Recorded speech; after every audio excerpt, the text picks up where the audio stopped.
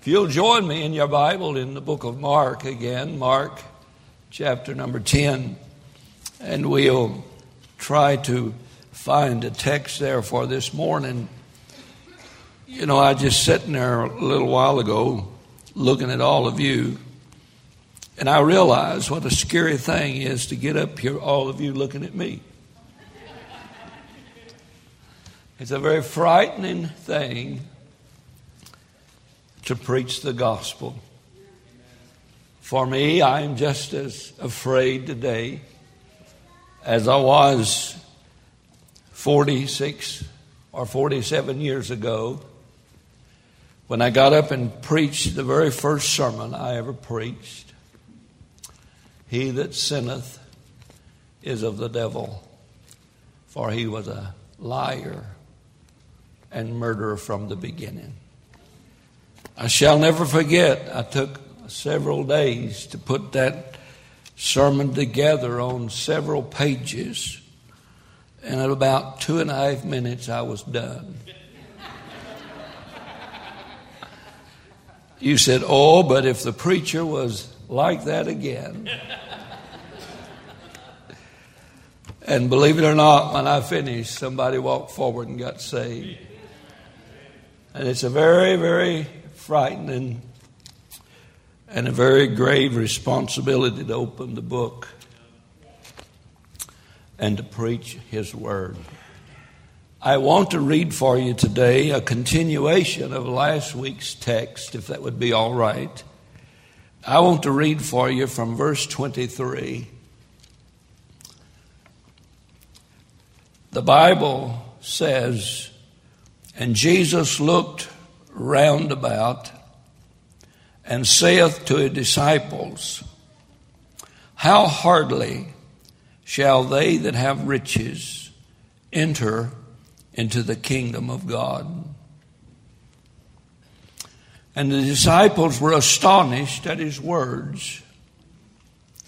But Jesus answered again and saith unto them, Children, how hard is it for them that trust in riches to enter into the kingdom of God?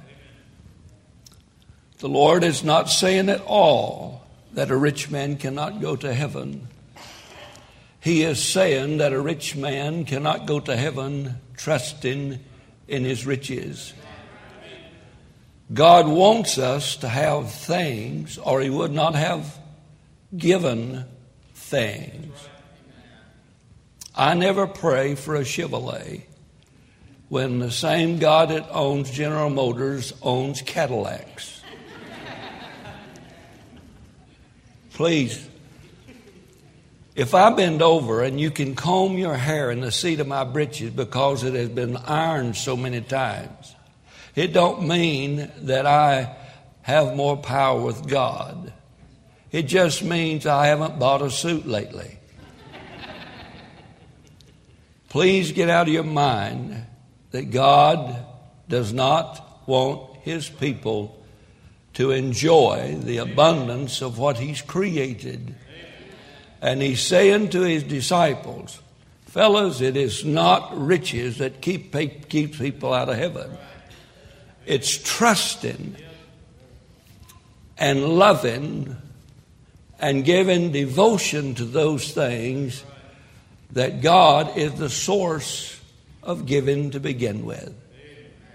Amen. Now, if I'm going to have payments,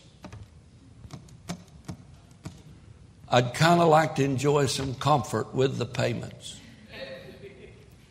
Some folks ask me, Preacher, what's the gas mileage on your vehicle? I said, if you got to ask that, you can't afford my vehicle to start with. Please, it is not riches. It is trusting in those riches. Verse 25 now.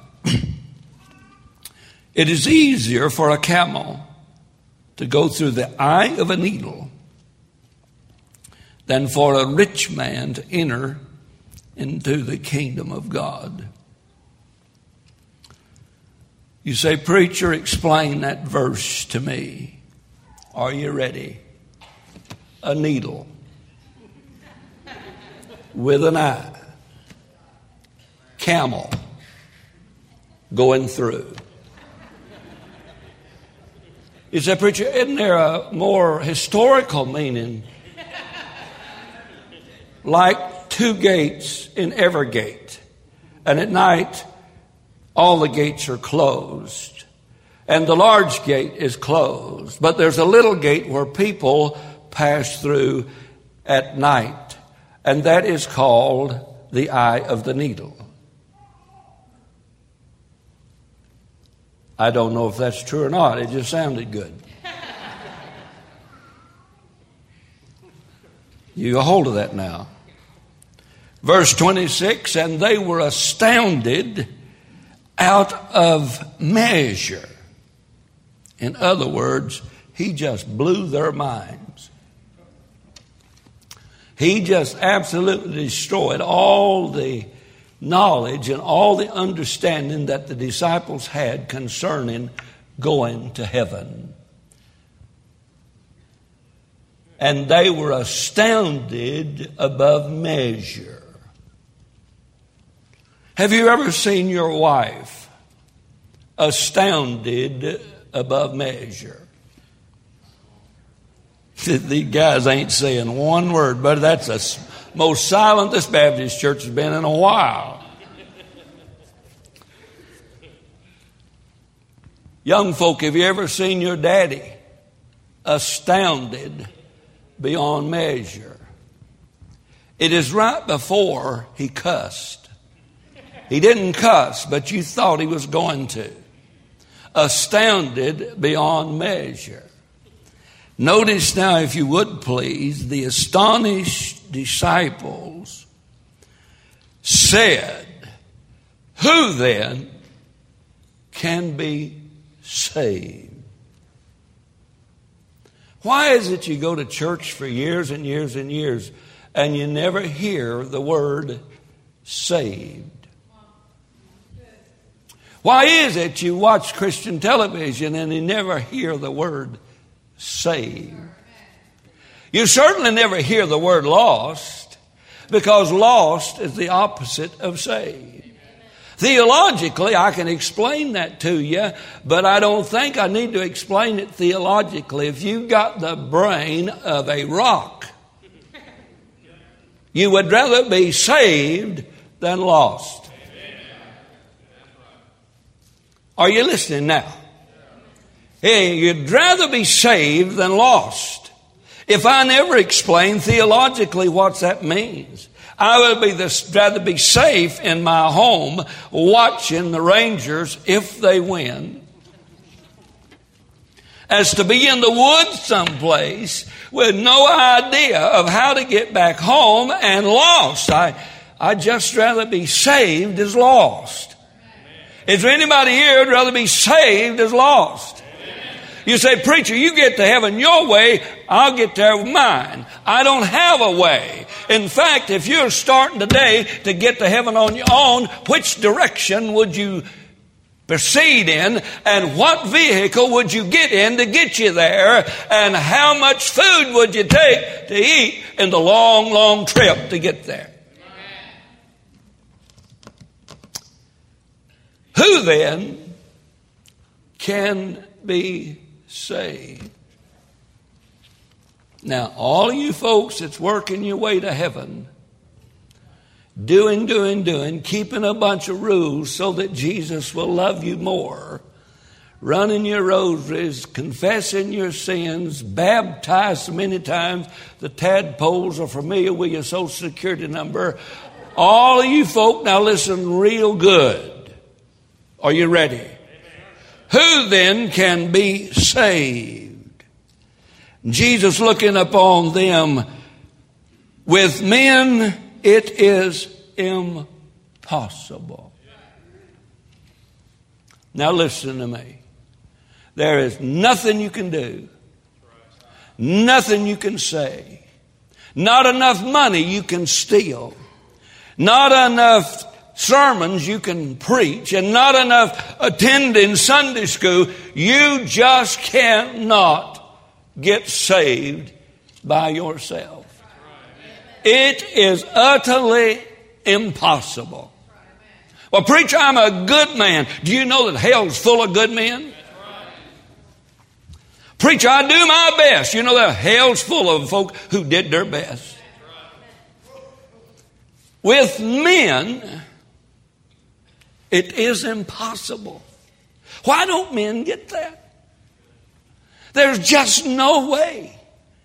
Under God, you can go to heaven on your own. If you could, God made the biggest mistake of all history when He put His own Son on the cross to die in our place.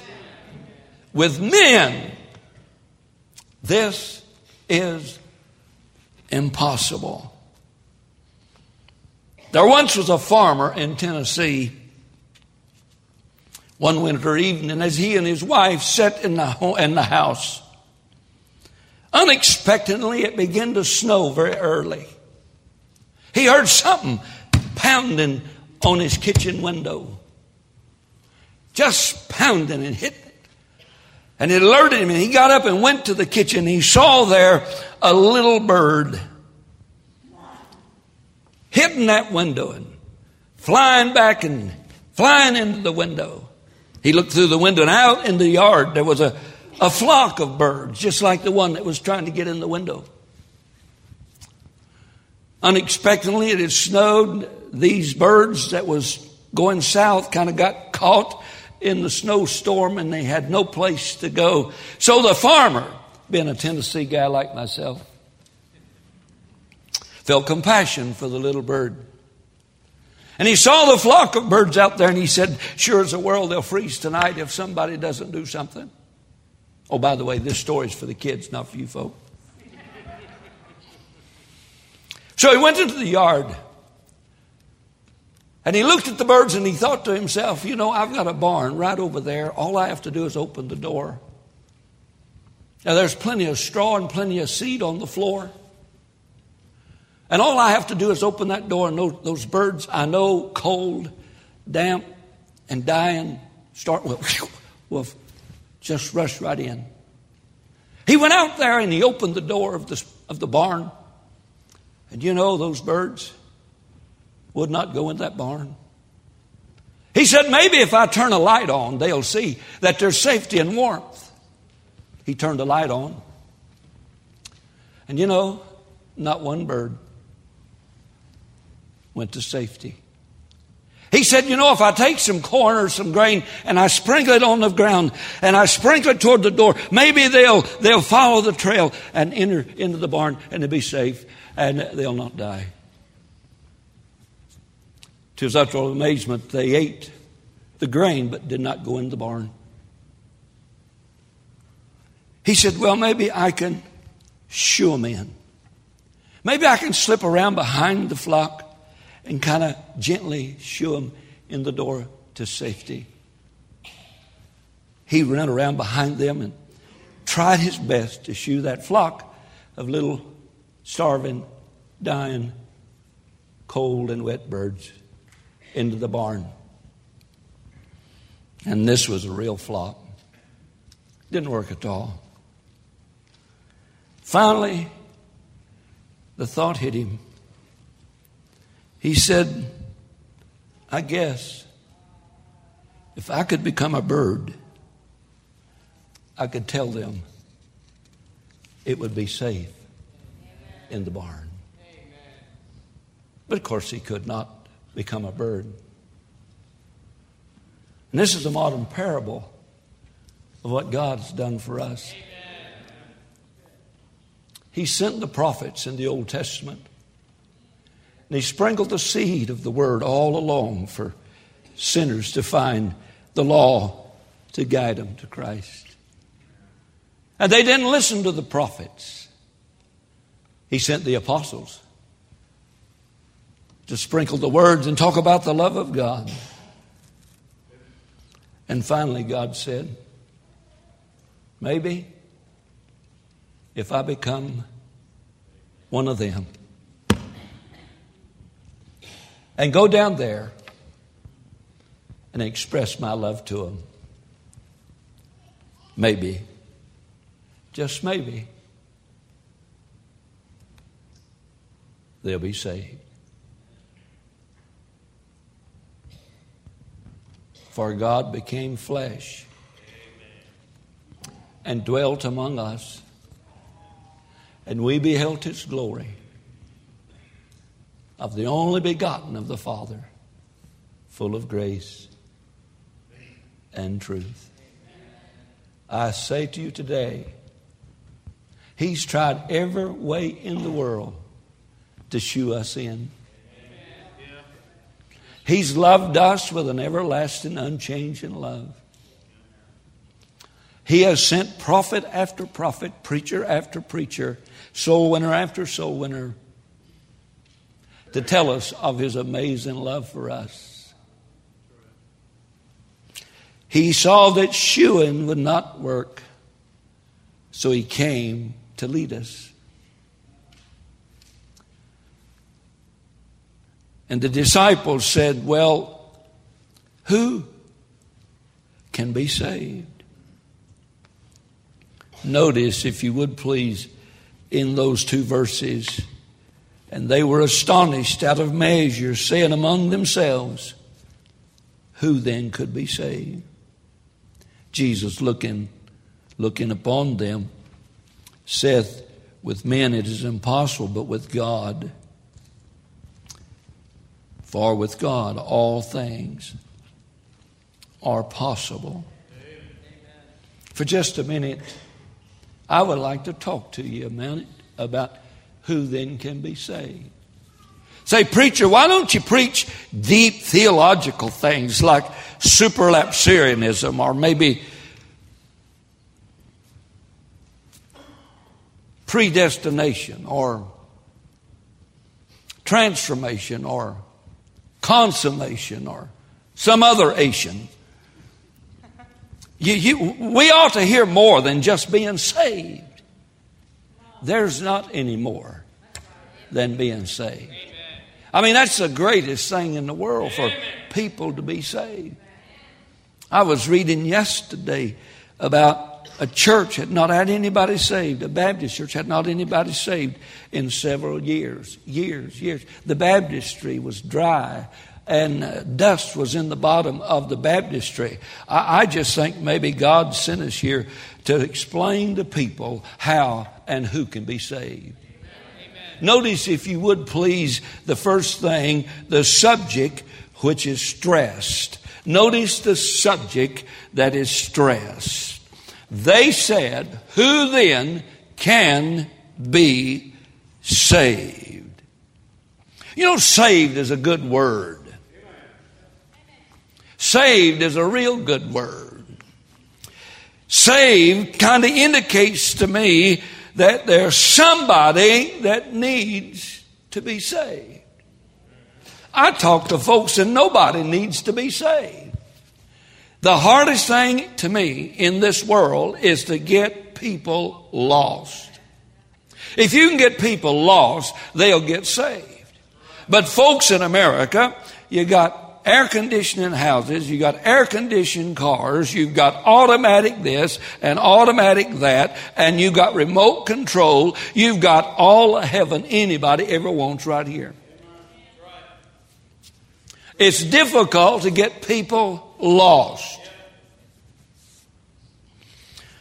Fella asked a guy, he says, well, I wonder, it may be, are you a Christian? He said, no, they live a mile down the road. The guy asked him, said, well, are you lost? He said, no, I've lived here for 35 years. No. Are you ready for Judgment Day? Well, I don't know. When is it? And the preacher said, how do I know? I don't know when it is. He said, when you find out, tell my wife. She'll probably want to go. Are you saved? It's just a matter of saved. Who then can be saved? Notice that the subject, there is a condition that is plain about all men. The Bible said there is none righteous, no, not one. If that's your wife sitting beside you, look at her and say, you are not righteous, then duck. There is none righteous. No, not one. No, not one. God says we're all rotten, if you please. Isaiah said we're rotten from the top of our head to the bottom of our feet. There's no soundness to be found in us. The Bible said our lips and mouth is an open sepulchre. Our tongue is as an asp. He explains us as being sinners. I wonder, does anybody know a sinner? Said, yeah, I've got a teenager. Guess where the teenager got to be a sinner? Guess who they've been watching? Guess who they've been acting like? Guess who they've been talking like? Hey, them kids don't know how much fun it is to sin until you tell them how much fun it is to sin. And the Bible said there's none righteous, no, not one, for all have sinned and come short of the glory of God. Next time you look in the mirror, just look and say, you are short of what God would have you to be. Come short of what God would have you to be. I just believe the Bible is clear when it says the condition is plain. With men, it is impossible. Why? Because they're not righteous. Because they've all sinned. With men, they are separated from God. Did you know that separation, the death, the definition of death is separation? That's what it is. You said, well, no, I think death means you're done. You are. But death means separation. When your spirit and your soul leaves your body, separated, your spirit and your soul go someplace, never cease to exist. Once you were born, you never cease to exist. There will be existence someplace forever. Your body is not you. Your body is just a vehicle. You have been lent of God. And some of you are taking it at the wrong places and feeding it the wrong things. And one of these days your body is just going to give out. And your soul and your spirit is going to leave it. And they'll put you in a casket in front of a church or a funeral home. And they'll try their best to make you look good. I've even seen corpses smiling. Hadn't been in church all their life.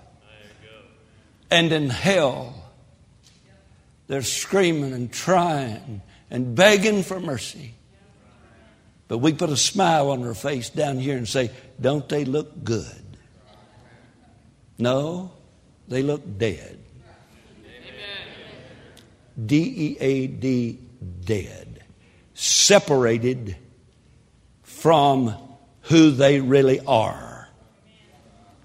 Somebody said, I don't like this kind of preaching. Well, me neither. Now, your soul and your body is going to go somewhere when it leaves this vehicle.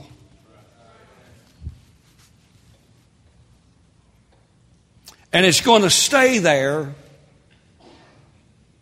until the resurrection. Those sharks has eat all those Christians. They're going to get awful sick at the rapture.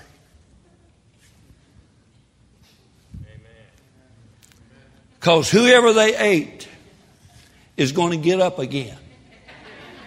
They ain't going to show you that on Shark Week. Come on now. Can you imagine this dear sister loved her husband so much? She wanted to be with him all the time. and she has him cremated and put in a little jar in her purse. And she's walking through Macy's lingerie department when the rapture takes place. Boy, that hurt my arm. I ain't going to do that no more.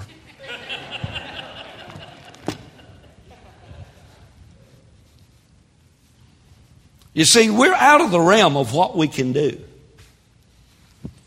Once this thing is separated, it's all up to somebody else. And where your soul goes and where your spirit goes is not up to you now after you're dead. It's up to somebody else.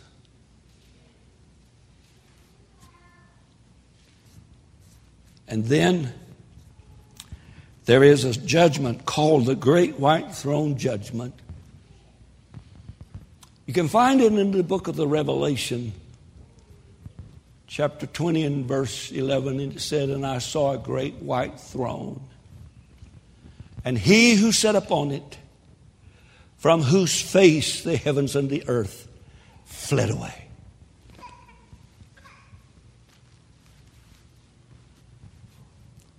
And I saw the dead, small and great, stand before God. And the books were opened. And another book was opened, which is the book of life. And they were judged out of those things that were written in the book. And the sea gave up the dead that were in it. And death and hell delivered up the dead that were in it. And they were judged, every man, according to their works. And death and hell was cast into the lake of fire. This is the second death. Separated from God. Separated from God means you are spiritually dead. When Adam and Eve disobeyed God in Genesis chapter number 3, I read it just this morning, and the Bible said God drove Adam out of the garden. Did not ask him to leave. Did not ask Adam's opinion about the situation. When Adam and Eve disobeyed God, God said, "You will surely die." And in Genesis 3, he drove them out of the garden and separated himself from mankind because of sin. Sin separates us from God. The subject matter is being saved. Saved from what? Saved from sin, saved from being separated from God, saved from being cast into the lake of fire, saved, saved, saved. That's what we're talking about. Are you saved? You say, "Well, preacher, we don't need saved messages on Sunday morning." You ain't been talking to folk I've been talking to. The way some folk are living, they need to be saved. You said they come once. Didn't work.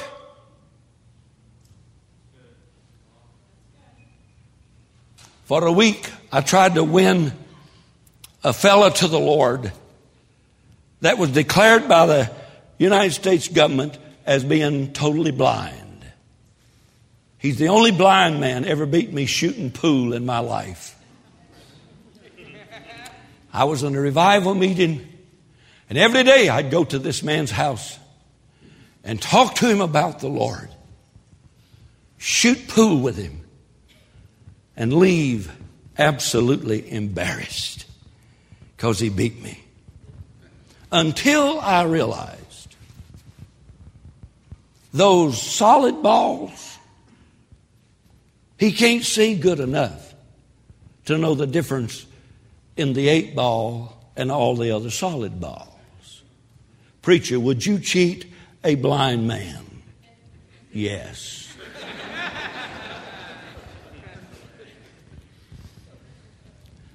And I began to shoot for the solid balls and hope that the next time he shoot, he had hit the 8 ball. And I tried all week long to persuade him to be saved. And about Thursday, he bowed his head and invited the Lord into his life. He raised his head up, and the first thing he said to me, "Is it wrong for a Christian to drink?" I said, "Let's do this again, because that first one didn't work."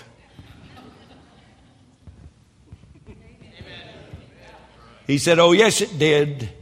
He said, "I just got back to the store with a case of beer. Let's pour it down the drink."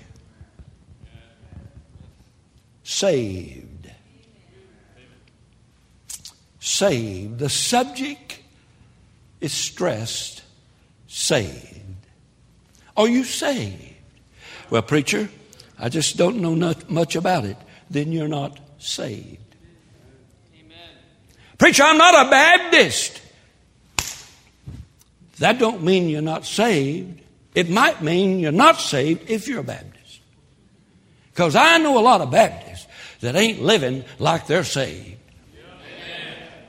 Saved. Subject matter. Is everybody clear about what we're talking about?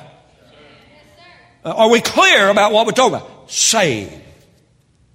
Saved because of sin. Saved because we're born separated from God. Saved takes care of sin. Saved puts us back in the right relationship with God. Saved from hell. Saved for heaven. Saved forever. I give unto them eternal life. How long is eternal life? And they shall never perish. How long is never? And my Father which gave unto me is greater than all, and no man is able to pluck them out of my Father's hand. Did you know that today I am in the hand of Jesus, and me and Jesus is in the hand of the Father, and I'll guarantee that is saved. Somebody said, "You are a cocky little fella." You ought to have seen me 40 years ago. The question is, the matter that is stressed, the subject is, are you saved? Who then can be saved? Preacher, I've done things. You don't understand what I've done. Notice secondly now in this verse, the sinners who are sought. Since Andrew got out of college and began to have homiletical sermons, I've tried to do that. Notice, if you would please, sinners, the subject that is stressed. Notice now, the sinners which are sought. Subject, sinners, stressed, sought. Isn't that homiletical or what?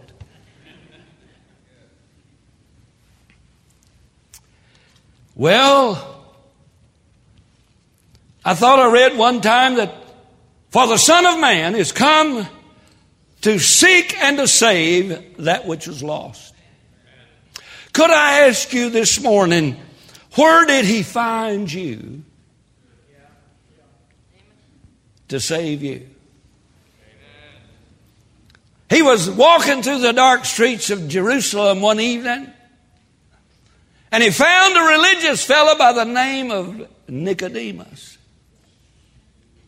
And Nicodemus said, "I know that thou art sent from God, for no man can do the miracles that thou doest." And Jesus looked at this religious guy and says, "Marvel not, I say unto thee, ye must be born again." He found Nicodemus, if you please, sneaking through the back streets of Jerusalem, ashamed, because around the border of his garment was Scripture, around the border of his sleeves was Scripture, a key swung from his waist, indicating that I'm a Pharisee, and this key indicates that I have the key to heaven. And here this old boy was, religious, going to service every week, lost, and needed to be born again. He found Zacchaeus up a sycamore tree. Did he not? Yes, he did. He found the woman of the world, the working lady of the town, out by the well of Jacob, if you please. And he told her, he said, "Lady, if you drink of the water that I give thee, out of thy belly shall spring rivers of living waters unto eternal life." And she said, "Give me a drink." Where did he find you? I don't know. You say, "Well, I was looking." No. You wasn't looking for him. He came looking for you.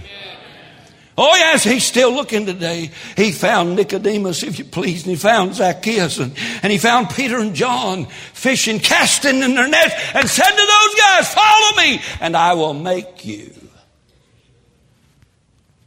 I will make you." You say, "Well, fishers of men." No. What if they had been teachers? He might have said, "I'll make you educators of men." What if they'd been contractors? He'd have said, "I will make you builders of men." Jesus is saying to you, I'll make something out of you. I'll make something eternal out of you. I'll make something lasting out of you. Follow me, and I'll make a good parent out of you. Oh, he found Peter and Andrew fishing. He found Saul of Tarsus on the road to Damascus. Yes, he did.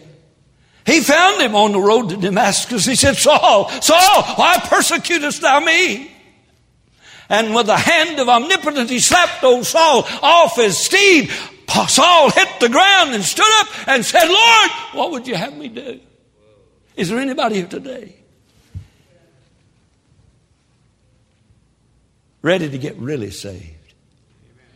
Eternally saved. Wonderfully saved. Gloriously saved. Happily saved. Shouting kind of saved. Somebody said, "Boy, you better not shout around here. It'll break all the windows and ice in the whole place." The sinners who are sought. You know, I believe Jesus can save those whom sin has dissatisfied. Isn't it amazing why a baseball player making over $100 million is dissatisfied? Isn't it amazing when these guys who are making money beyond our imagination get drunk, stupefied drunk, not just drunk, but drunk, and leave a bar and get in their car and take off at 100 miles an hour and kills one of his friends, and his life is ruined. You know, I don't believe you'll ever come to Christ till you're dissatisfied with your sin.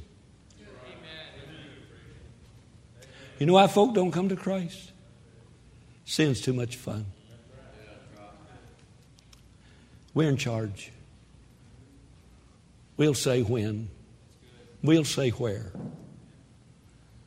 But he's still seeking those that when you've had enough hangovers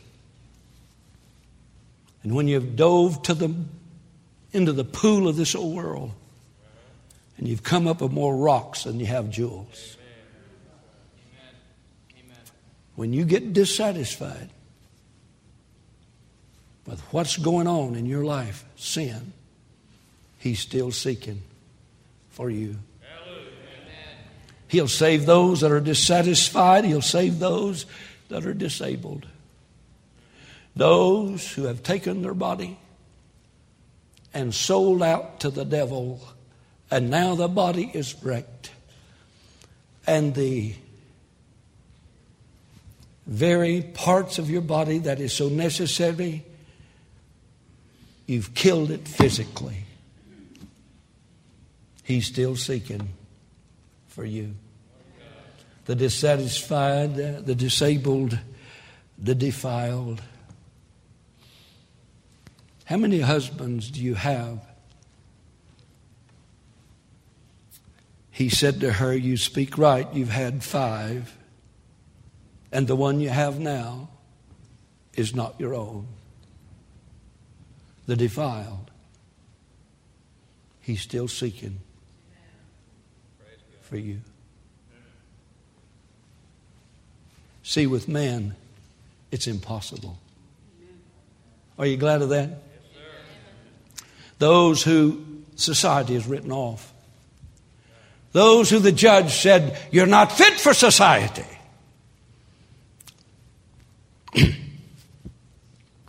He's still seeking for you.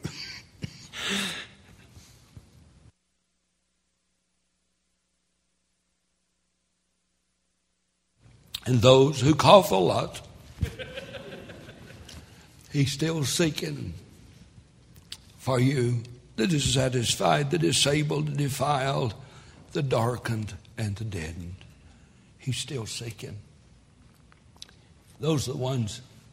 He didn't come to save religious folks. He came to save lost folks. I close. You say, why? Game's about to start.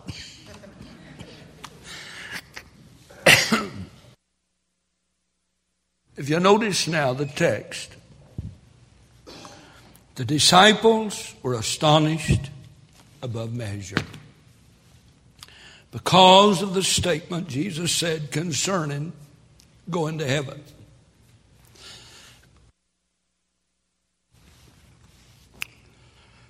We've talked about the subject that was stressed. The sinners who are sought. Could I speak with you about the Savior who is sufficient?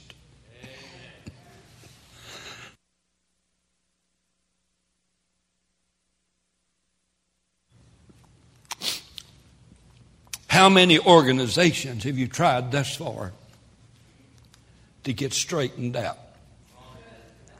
How many psychologists or psychiatrists or doctors have you tried so far to get things straightened out?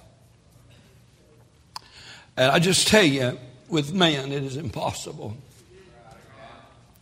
Because we're all sinners. How many of you folks ever had a baby that turned out to be a sinner?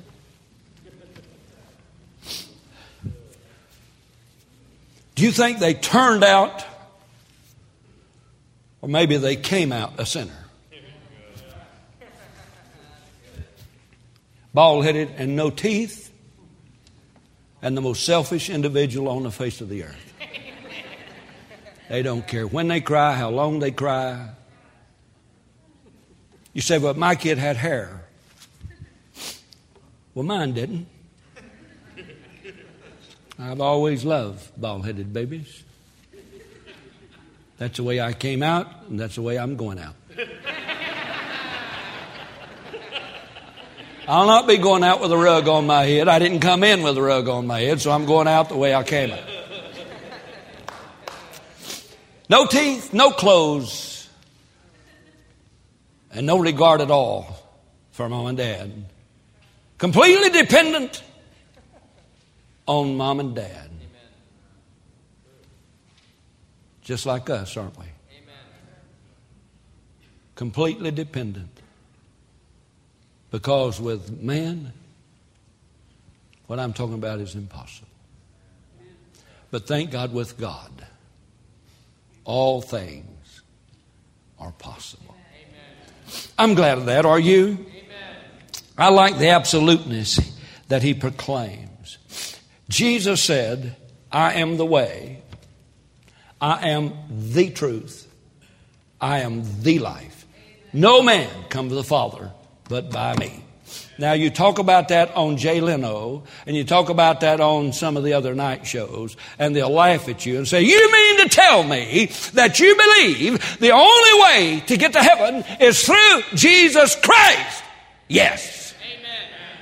The only way. Jesus said, I am the way, I am the truth, I am the absolute, I am absolutely the only way to get to heaven. And if you don't go by me, you don't go.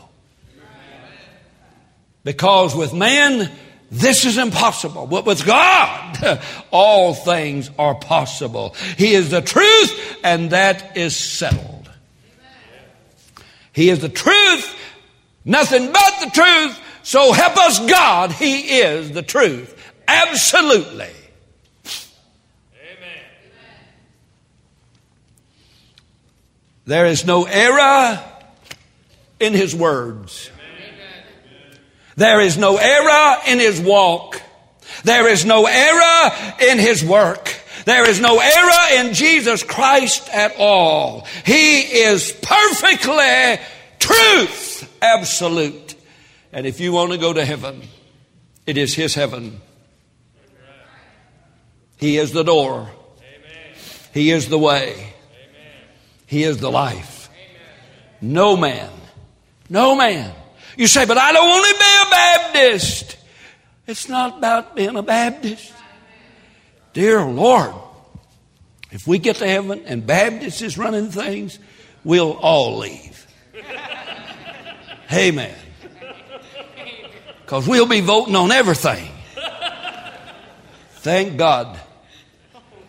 Thank God it's about Him. Amen. He is the way. He is the truth. He is the light. The absoluteness. The truth. It is settled. Thank God He's the life that is satisfying. I'm closing for the 7th time. I've never asked anybody who ever said they were sorry they got saved. I've had a lot of regrets in my life. But I've never regretted one time of trusting Jesus Christ as my Savior. He's never let me down. He's never lied to me. It is a life completely satisfying. I was made a new creature in Christ. He gave me new desires. He gave me new wants. He gave me new places to go and new people to hang out with. I mean, this life is completely satisfying. If I've got the control in my hand, I can watch and not watch what I want. And if my life is satisfied, I do not have to watch stuff that used to satisfy. Amen.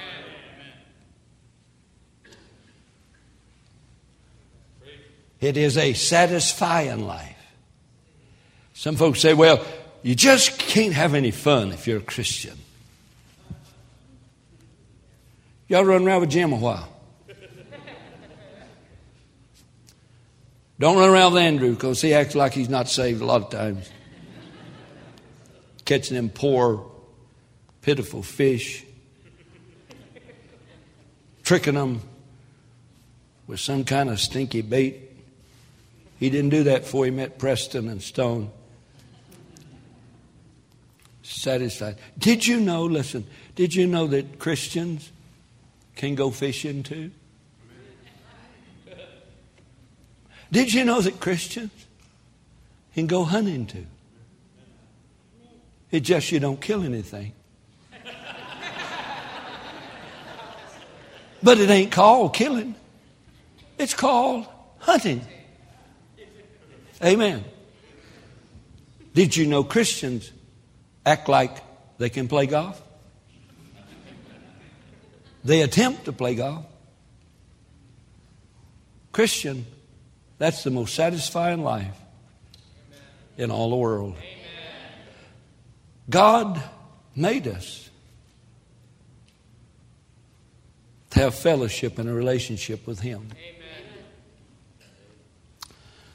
God's original intent was for us to be in Christ, Christ in us, living a satisfied, life.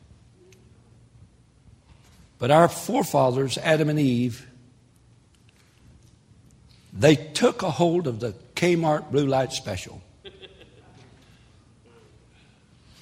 And Kmart put a big light up, said, if you eat of this, you will be smart as God. You will be just like God. And she fell for that lie. And her husband did too.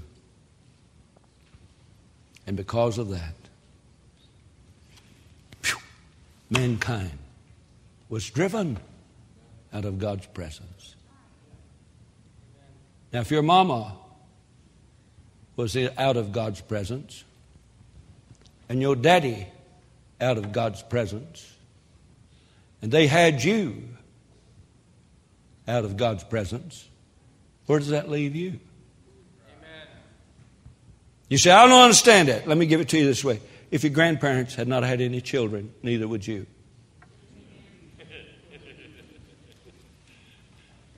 That'll sink down a minute. Well, I'm not a sinner, really. What kind of guy was your granddaddy? Your grandmama? Your great-granddaddy? Your great-grandmama? How about your great-great-great-grandma? Well, I don't know my great-great-great. Well, that's what I'm talking about. God knew him. And God drove your great-great-great-granddaddy out of the garden. And when Adam went out, you went out with him. Because virtually you were in Adam. Because if Adam had not had any kids, neither would you. Amen. Ain't that good? That's deep, man. I wish I'd thought that before. Now, here's a question. Would you do something for me? Look in your Bible at a verse. Just turn your Bible to the book of Romans, please, just a minute. Romans, and I'll tell you what chapter and verse, and I am completely, totally done. In your Bible, please, look at this verse now. Turn to Romans chapter 10. I'm done. Completely done. The question the disciples had was, who then can be saved? Look at verse 13.